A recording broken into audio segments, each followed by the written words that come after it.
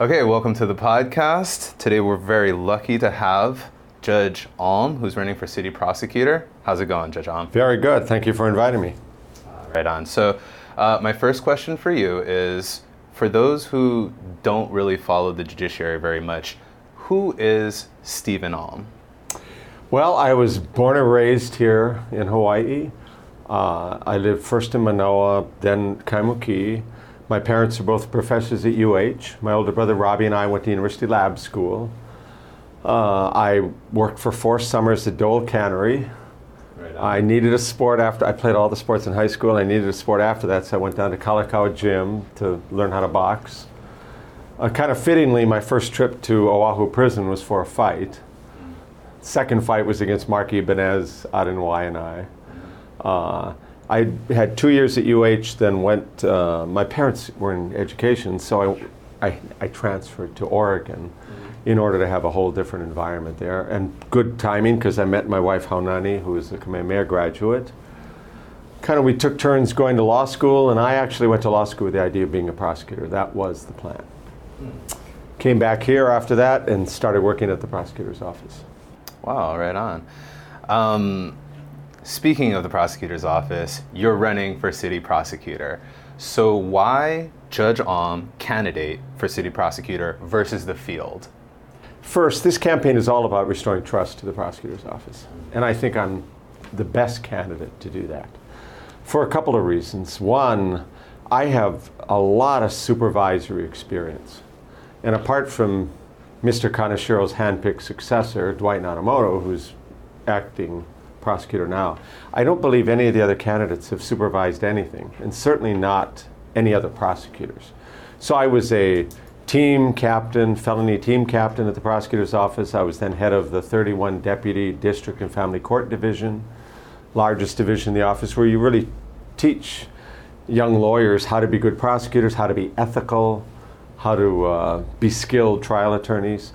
Then I ran the U.S. Attorney's Office, and then I was a judge for 15 years, supervising the court behavior of deputy prosecutors, public defenders. I did supervised and presided over 200 jury trials, and started innovative programs, improving drug court, making probation work better. And I feel a sense of obligation to go back to the office I started in. My wife started there too. Clean it up, get it back on track, get it running ethically, get it skilled, and get it a place where young deputies want to go work. Yeah, restoring trust is super important. Every single interview that I've seen you and the other candidates on, that's like first and foremost the question that gets asked. So I'd like to ask a different version of that. Okay. Of course, the situation that happened with Kathy Kealoha abusing her prosecutor powers were just unbelievable, and it is sort of like a black swan situation, because who would have thought that could happen? However, I do believe there are bad actors out there, and eventually you might have a smart person who is the next Kathy Kealoha. So what safeguards could you implement into the office upon election so that we don't have another Kathy Kealoha situation? Well, there are a lot of things you have to do. First is creating a culture of high ethical standards and doing justice, not just winning cases. At the same time, nobody should be in a position of authority or even a line deputy where you operate when there's a conflict of interest. She never should have been in a supervisory position making calls on whether police officers should be charged or not, given the fact that she's married to the chief of police. Yeah. You know, you want to hire good people, because you don't want to micromanage your supervisors. You want to hire good people, let them do their job. And that goes back into my experience. I have selected a lot of supervisors over the years. When I was at district court, I was able to select supervisors. So Loretta Sheehan, Tom Brady, Kevin Takata was involved, Ron, now Judge Johnson. When I was at the United States Attorney's Office, Elliot Inoki, Flo Nakakuni, who became U.S. Attorney, John Payton, Les Osborne, Mike Chun. I have a history of, I think, using good judgment in hiring good people to do that. So you do that. I think you also should set up a mentoring program where you have a mentor who's outside of your chain of command. So if you have any concerns or issues, you'll have somebody to go to to make that happen. But we will have to look at all of her cases if they're still around and take appropriate action. It could mean nothing if she just passed it on to somebody, if she was actively involved. It could mean up to dismissing the case. You know, and look for any other corruption that's going on. And I see, you know, Mr. Miskey has been indicted. He had some contacts with the office. I think he was hired at one point for that domestic violence safe house. We'll have to look at all sorts of things. I could tell when some of the candidates kind of low-key criticize each other. You guys have been actually really spot on and have been really cordial in this sometimes dirty politics campaigning situation. But when you talk about all your experience, sometimes other candidates, they don't name you, but then they do sort of turn that around. They say, oh, well, that experience, those programs, those things are all in the past. And then twice I've heard the term, he's out of touch, or somebody is out of touch. How do you respond to when other candidates kind of low-key say that, like, oh, he's out of touch just because you talk about the things that you've done in the past? Well, part of it is, I don't think they have much else to talk about. I expected somebody to play the age card with this. But it's experience, and it's not only having done jobs, it's done jobs successfully. Because put yourself in their situation. You know, one candidate maybe worked for the prosecutors for 4.5 years and then left the office to make more money as a defense attorney. You know, another was at the office for 4 years and left to make more money in private practice. Another has been a public defender for 10 years and has never been involved in prosecution. And so, you know, they haven't supervised anything. I don't think they've started any programs. I stayed at the prosecutor's office because I was committed to it. And I had been tapped as a supervisor, felony team captain. I learned how to manage other deputies, how to inspire them, how to hold them to a high standard. Same thing with being head of district and family court. You learn how to be a supervisor. I was approached, I went to Malcolm Banks' funeral. We had prosecuted him as U.S. attorney, but we became friends after that. And a woman approached me in the parking lot and said, you know, when you were head of district and family court, I came up to you one day because I was getting harassed and teased by another clerk every day. And she said, about my accent. And she said, hey, I'm Filipino, I have an accent. And you met with the woman, with the head of the clerical section, and we talked about it, and she said, oh, it's just teasing. And you said, no, it's not. It's harassing. It's make her not want to come to work. This ends today. And it did. And that's the kind of thing you just deal with as a supervisor. I saw another branch supervisor when I got up there. He's massaging a woman's shoulder, working at a computer. I called him aside. I said, what are you doing? And she said, oh, she doesn't mind. I said, she is not in a position, an equal bargaining position to tell you to stop. It ends today. He then asked for a transfer out of the section. That's fine. But you got to deal with stuff as a supervisor. So, you know, it's like there's nothing else for them to criticize me for about that. And the programs that I had started, whether it's Weed and Seed when I was U.S. attorney, whether it's Hope Probation when I was a judge, have worked tremendously well. I'm the rare judge who believes in criminal justice policy being based on data and research. You know, not on gut feelings or anecdote or this is the way we've always done it. And so as a judge, it's like I'm a big believer in evidence. You make a claim, show me the evidence if you want to be successful in court. So you're known for Hope Probation and the Weed and Seed program. Yeah. I'd like to talk about those two. First, what is Hope Probation and what is the difference between Hope Probation and probation as usual? Okay. Well, in regular probation, the probation officers maybe have 150 cases, 150 felony clients, and they try to work with them. And some people do well, they're scared, they follow the rules, but many don't. They have methamphetamine problems, they have thinking problems, maybe rebellious, don't want to listen to authority, and so they violate the rules. Well, the problem in regular probation is the probation officers didn't have any mechanism to bring them back to court unless it was for a revocation of probation and requesting the 5 or 10 year prison term underlying it. So, of course, positive drug tests, missed appointments, they would tend to give people chances. And we have very good POs. They're all social workers. Maybe 30% of the POs across the country are social workers. The rest are former law enforcement. which can lead to a tail 'em, nail 'em, jail 'em kind of a approach. Whereas our folks are trying to help, but they didn't have a mechanism to have a proportionate sanction. I took over Marie Milk's calendar when I was down in the circuit court building, and I could see the sanctions part was broken.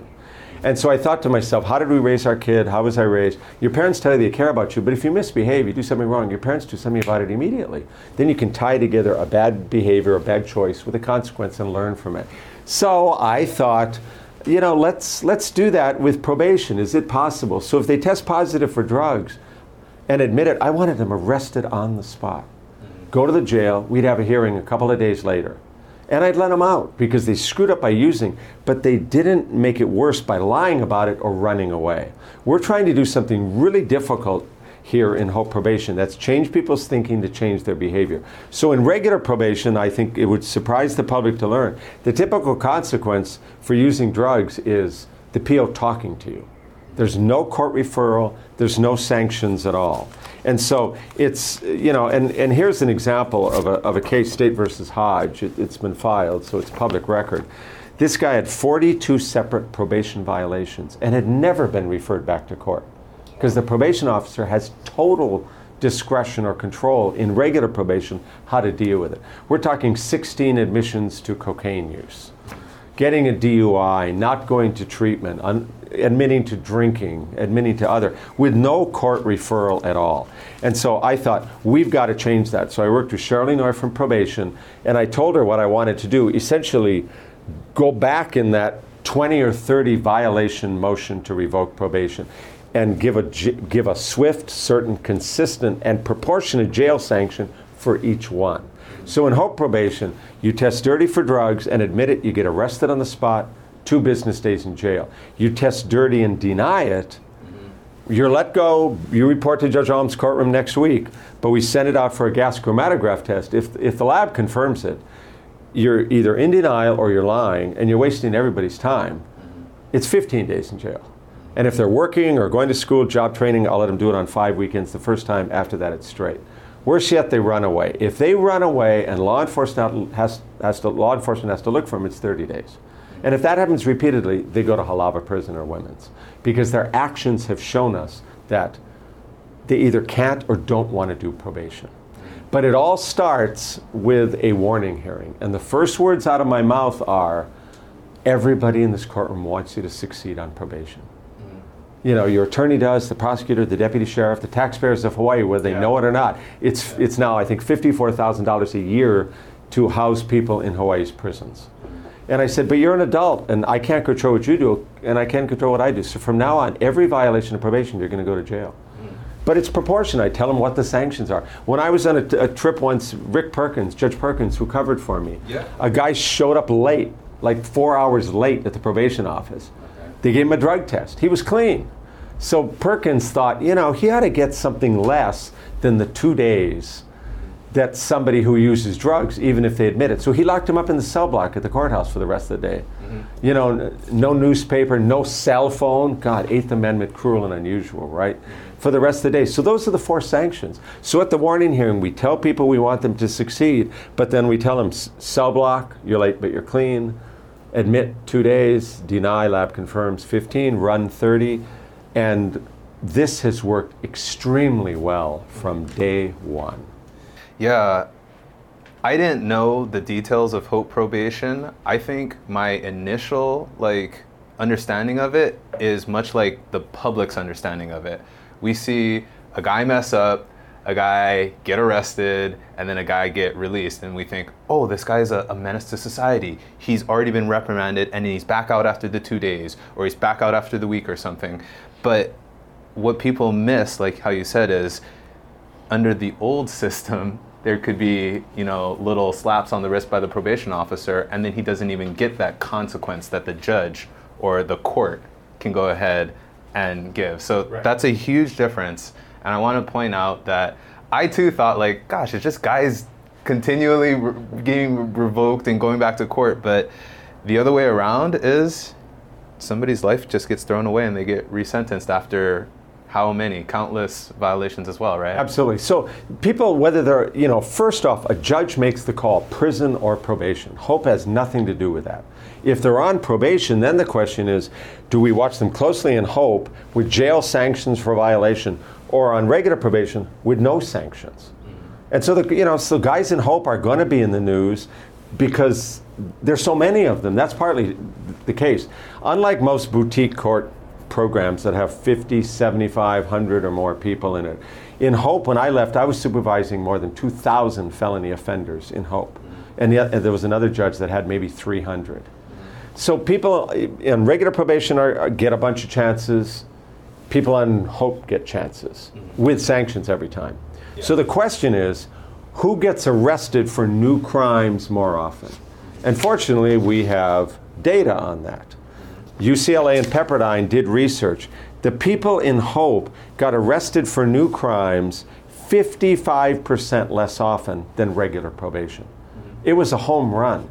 A 10% reduction in recidivism is cause for celebration.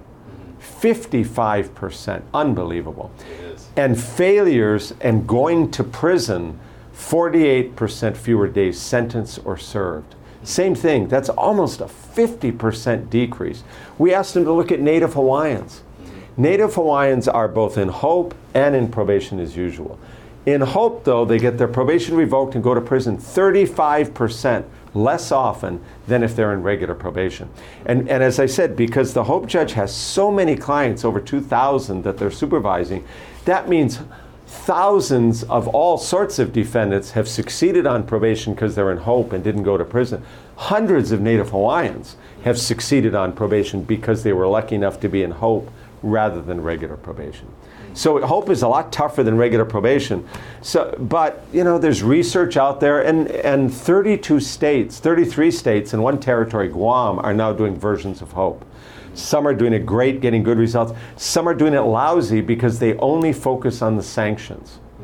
Whereas Hope really has three parts. The sanctions are just to make everything work better and to teach accountability. But you also have probation officers who care and are going to be consistent. You also have to have a judge who understands addiction, is going to be encouraging, but is going to hold people accountable and give them a jail sanction every time. And if they run away too much, send them to prison. So you need all three. Yeah, and the implementation is so key when you have like a program, especially when you're trying to get people at scale, not just the 50 person group, the 1,000 person group. Everything changes with scale. Yes. So are there any last things that you want to talk about for the future of Hope? Where do you see it being implemented? Do you see any changes being made or modifications? Well, I think it should expand in probation because the model has to be followed. A jail sanction every time that's proportionate. Cell block 2 days, 15, 30. It's work. Don't break it. But I think we did a pilot in pretrial. Great results. The people in Hope pretrial got arrested for new felonies 42% less often than regular pretrial.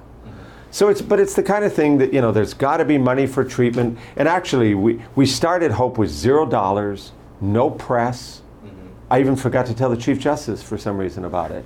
And then 18 months into it, we went to the legislature. And the Attorney General's office had kept stats showing like a 90% reduction in positive drug tests and misappointments. They gave us $1.2 million. We used $770,000 of that for drug treatment slots. Very good. And every year, it's part of the judiciary budget now. The other money was for probation officers and drug testers.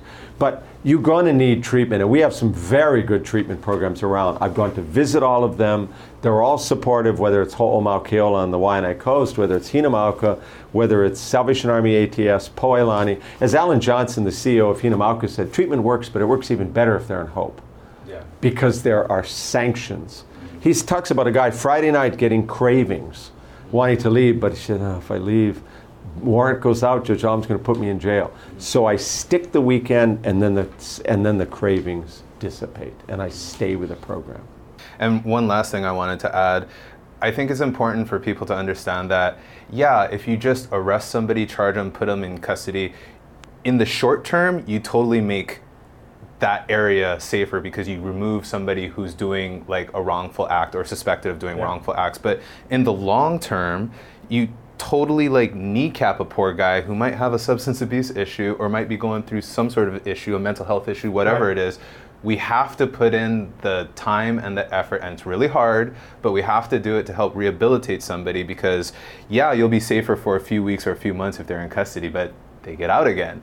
And if you don't rehabilitate them and address the drug issue, put them on probation, put them on supervision, the cycle continues. You could revoke them the first time they violate it and send them to prison. Yeah. But they're going to sit around and talk about getting high and breaking into your house. The stats show that HOPE probationers randomly drug tested still, as opposed to regular probation where you only get drug tested when you see your PO, so you know when it's coming up for your appointment. The HOPE people tested positive 72% less often than the regular probation guys. So you're absolutely right. We're trying to change their thinking, to change their behavior. They came back 7 years later in 2014 to do a follow-up study when people were off probation, just to see if any of this stuck. And the guys that had been in HOPE, the 330 in this big study group that Pepperdine did, were arrested for new drug crimes like 52% less often than the people that had been in regular probation. And the return to prison rate was still half. Almost no criminal justice program has legs. It doesn't have sustainability because it takes it. But also, one thing, at the warning hearing, if I would have sent the person to prison at sentencing, and I was the toughest sentencer in the courthouse, I'll tell them that everything I said, Mr. X, applies, except if you run away once, you get the open term. Best predictor of future behavior is past behavior and current behavior. I think you're going to run, you're going to commit crime. So one of these guys, who was son of a major organized crime figure, said to me, what if somebody does perfectly on HOPE? And I thought to myself, damn it, I should have thought of that a few years ago. I said, if somebody can go 2 years without any violations, I'll terminate their probation. 2 years later, he's standing in front of me. And I said, good for you. He said, I'm amazed. I've been a career criminal since I was 15. Now I'm married, I have a kid. I'm working for a refrigeration company. We're changing out all the air conditioning at Manila Bay. So my boss wants me. I said, you did what you said. As of today, your probation is terminated. The researchers looked, the 100 people that had gotten that early termination in the 2 years before they came back in 2014, not a single one had been arrested for anything. They had changed their lives. Way to go. Yeah. I think it's important that that message gets out, because there are a lot of like nuanced like angles that you have to go ahead and understand. Otherwise, you just see the headlines, you get outraged, you share the article on social media, and then the rage just continues. But these are people, there's a human cost, we have to help rehabilitate. Well, and like you say, in midweek, sometimes one person in there in HOPE and the others two.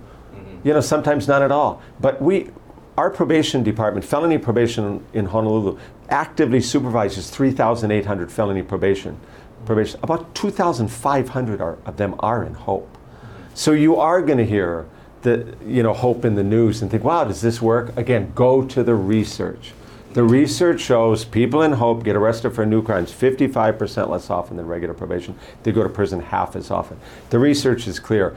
Any of my candidates criticizing HOPE now either are misinformed or they're trying to mislead the public. You know, and all I can say is look at the research.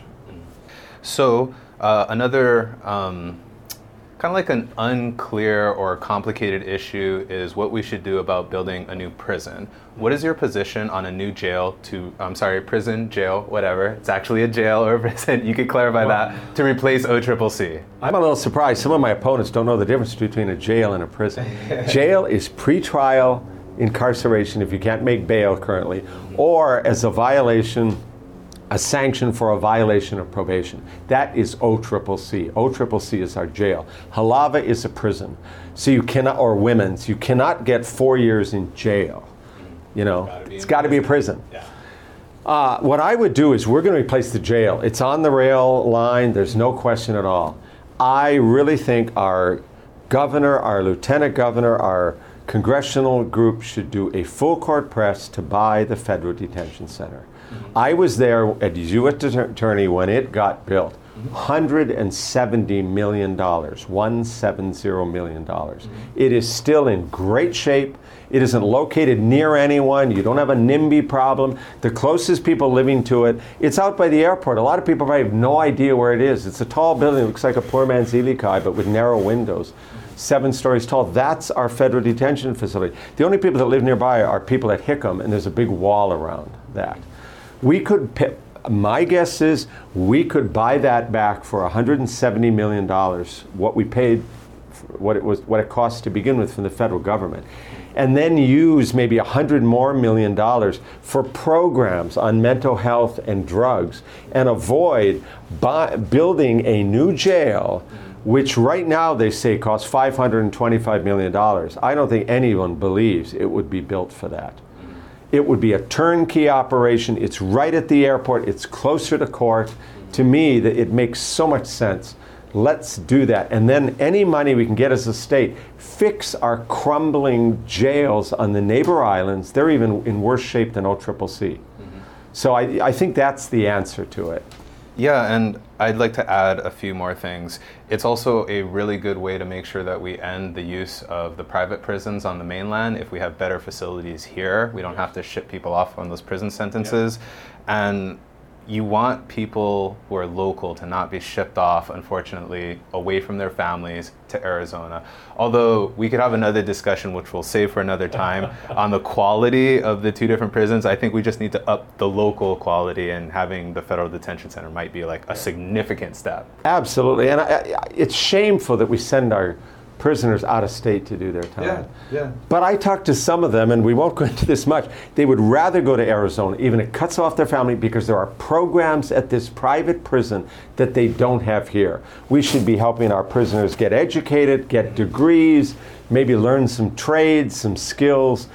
Hopefully we can do that here in the future. But we should stop this practice of sending our guys to do their time. It's bad for recidivism to be cut off from your family that way, but it's such an indictment of our current local system to have these guys choose to go to the mainland because they have more programs there. Yeah. And we'll end that on one last story that I'd like to add in. So I just bailed out a guy from OCCC who had been extradited. He won his appeal. He had been proven guilty by jury originally. He appealed it, went up to the Supreme Court. He won his appeal, then he got kicked back down to circuit court. So now he's eligible for bail. And he was in Arizona, and he got extradited back. And oh my God, he talked about, he got a certification so that he could be like a Braille sort of technician, or so he had like a calling that he learned, because you have a lot of time to think about things in jail. And he was talking about all the different, prison.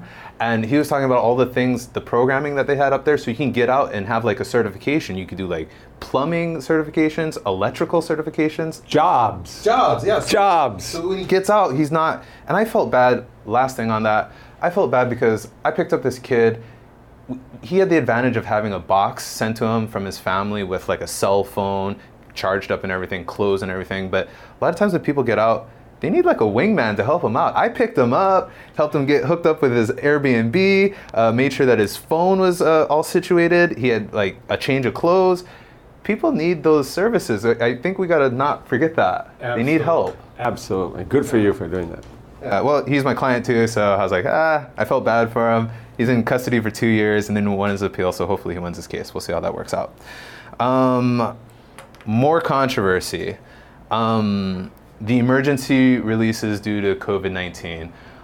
What do you think could be improved the next time there's a pandemic? Because there's always going to be a need to safeguard the people who are in custody in case of a virus or something else. Sure.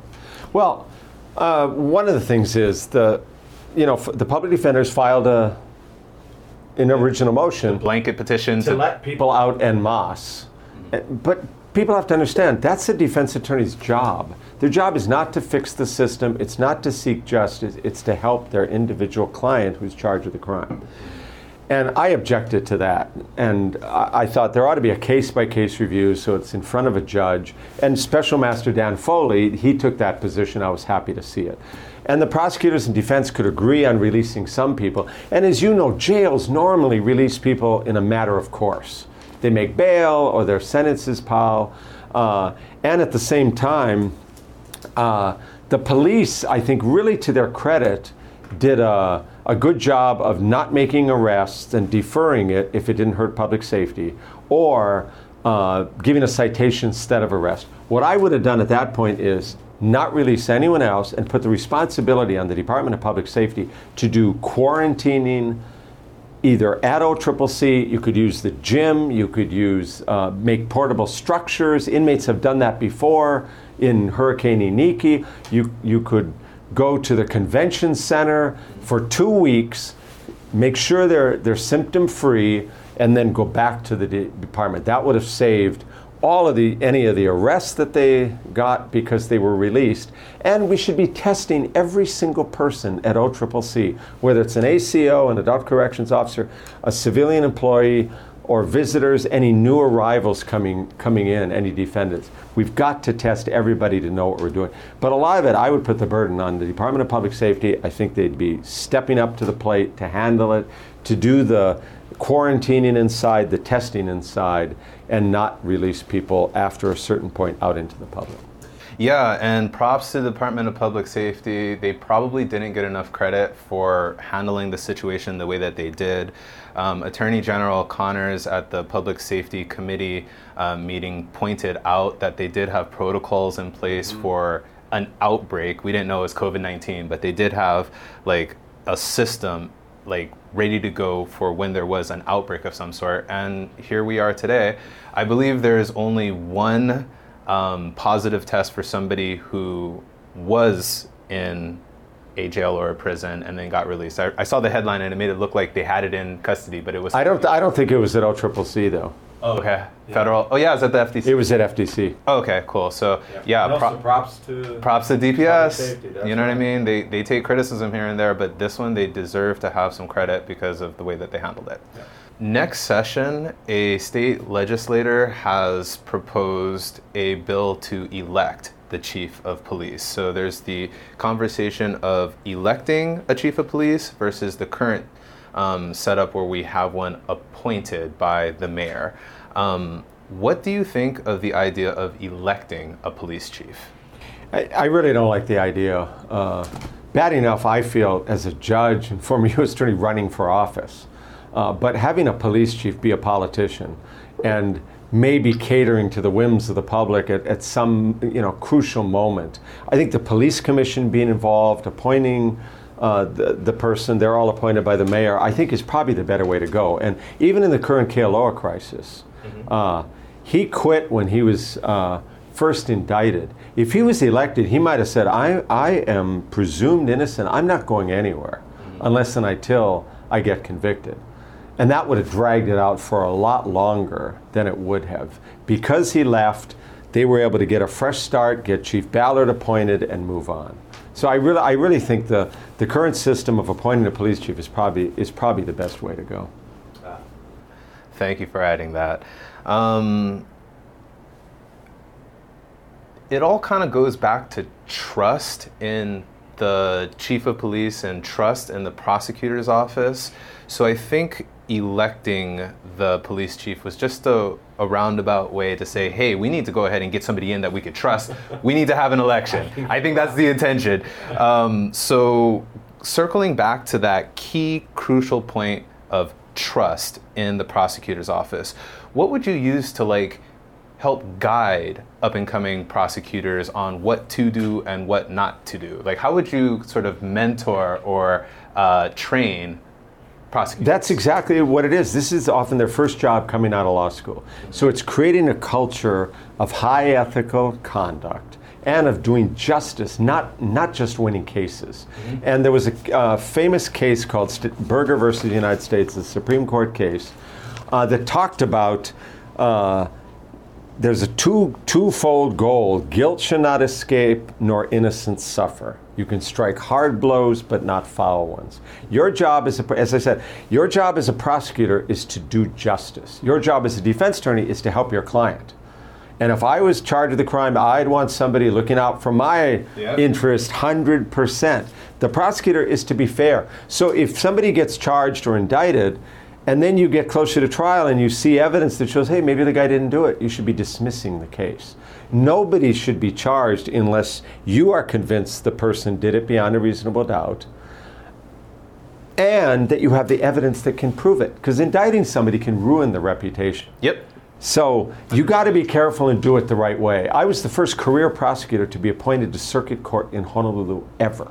The Judicial Selection Commission, one of their questions was, you've been a career prosecutor, why would you think you'll be sensitive to defendants' rights or needs? And I told them I had the last two cases I did at the prosecutor's office. One was the murder of a police officer, David Ronk, by Clyde Pinero. Two other deputies had done it before. The convictions didn't stick, or as a hung jury. I did it the third time.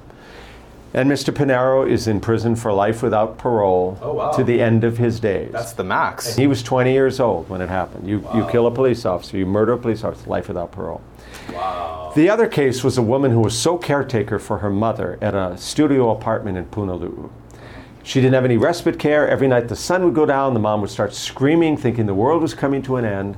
She took care of her without any help and eventually put a pillow over her mouth and smothered her. It was charged as murder. I looked at it, I interviewed people, I read it, and then I read her diary. She had a mental breakdown and killed her. So I went to see Keith Kaneshiro and I said, normally the defense, like in domestic violence cases, brings up extreme mental or emotional disturbance for which there is a reasonable explanation. Normally we think it's BS as prosecutors. And so you defeat it. But I said to Keith, in this case it applies. He said, well, it has to be murder. I said, well, you're going to find somebody else to do it because I'm not doing it. I'm not doing the case. And he eventually found some other deputy who later became a judge. He took it to trial. He tried to get murder. The jury came back in 15 minutes with manslaughter. I think the right decision. And so sometimes the cases you don't charge or you charge a different way are just as important as the ones you do. That's part of being ethical. But part of it is training the deputies. And, so they're more skilled in court and more ethical. Then they'll be able to get favorable plea agreements. We've seen a lot of plea agreements in the newspaper. And as a judge, I know there's always something more behind it. But but over the years, there's just too many unfavorable plea agreements. And I think we could make that better by creating a culture of excellence, a culture of ethics, and of doing justice, not just winning cases. This is for my law enforcement peeps. There's a really frustrating process that a lot of people in law enforcement sort of like go through. There's somebody who they did an arrest on, they might have submitted, their report. The defendant does not get charged initially, is released pending investigation or RPI'd, and then like weeks or months later, they got to go serve the grand jury indictment that comes out and go arrest the guy or the gal a second time, putting them back in when it's really time consuming to try to find somebody the second time. And especially after weeks or months, or sometimes in certain cases over a year has passed, now they got to locate somebody.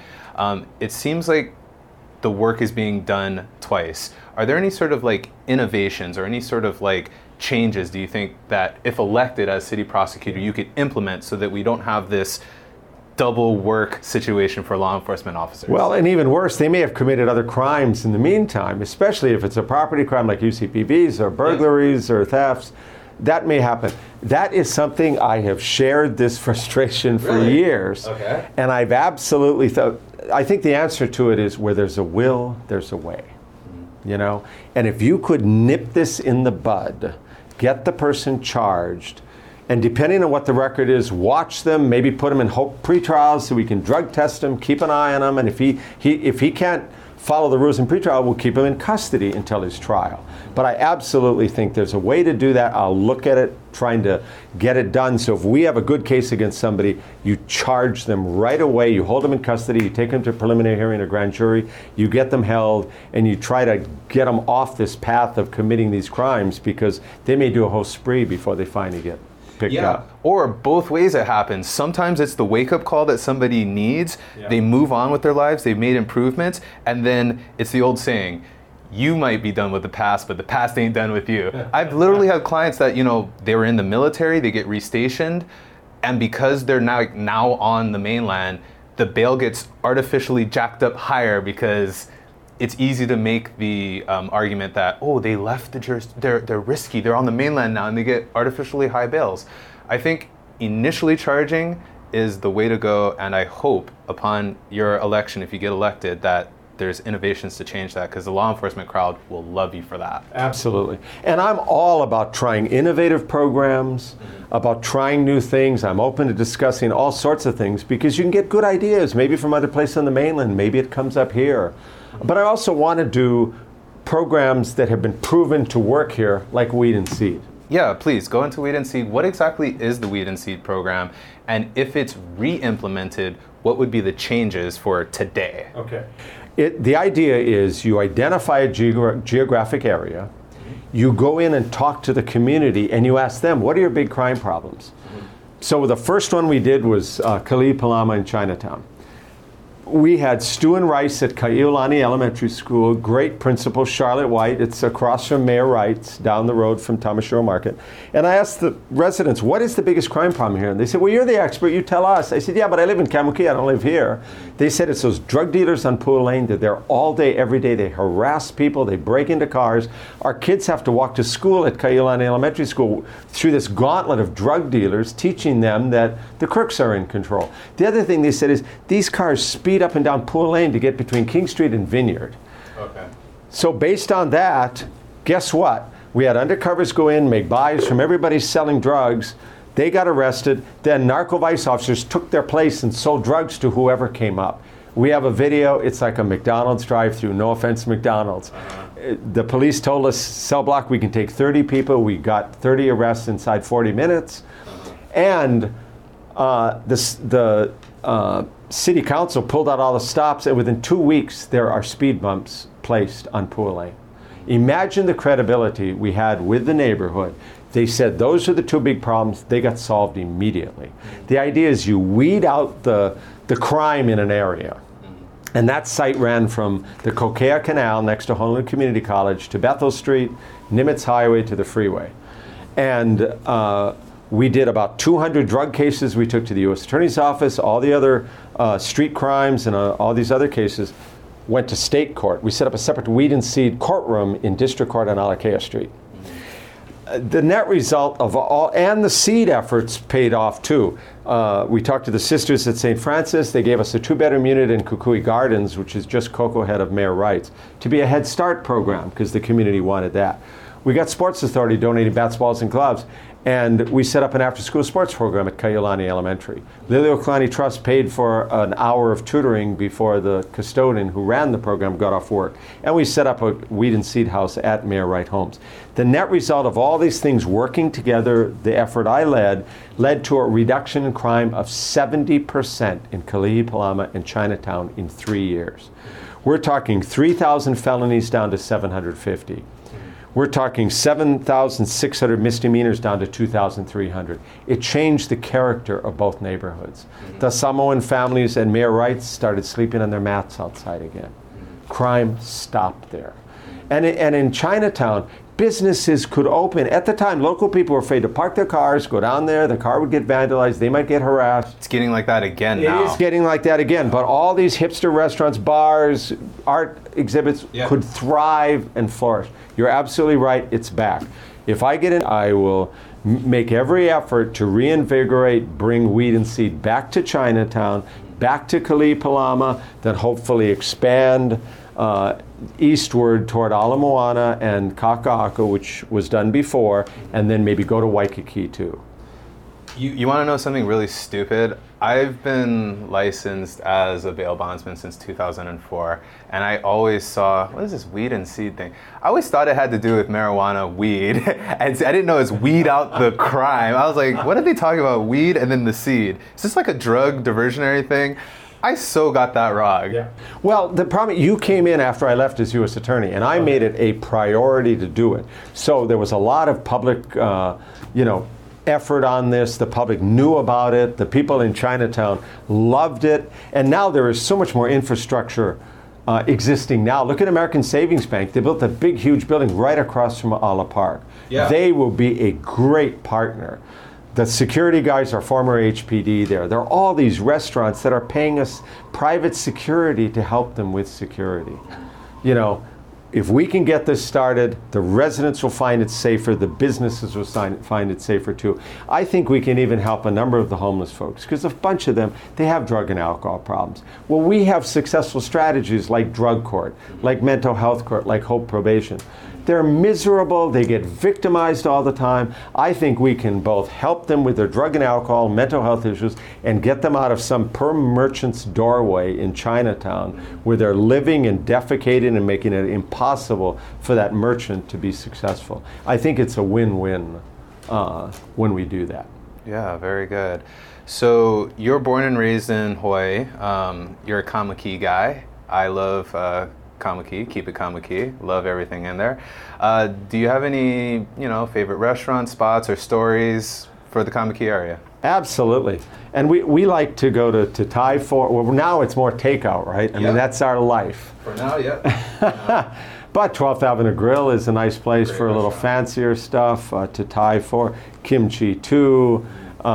You've got one restaurant after another down there. Big City Diner. Vanilla and Chocolate Bakery. Absolutely. Pipeline Cafe, the Coffee Talk. It's almost you turn around and there's another restaurant there.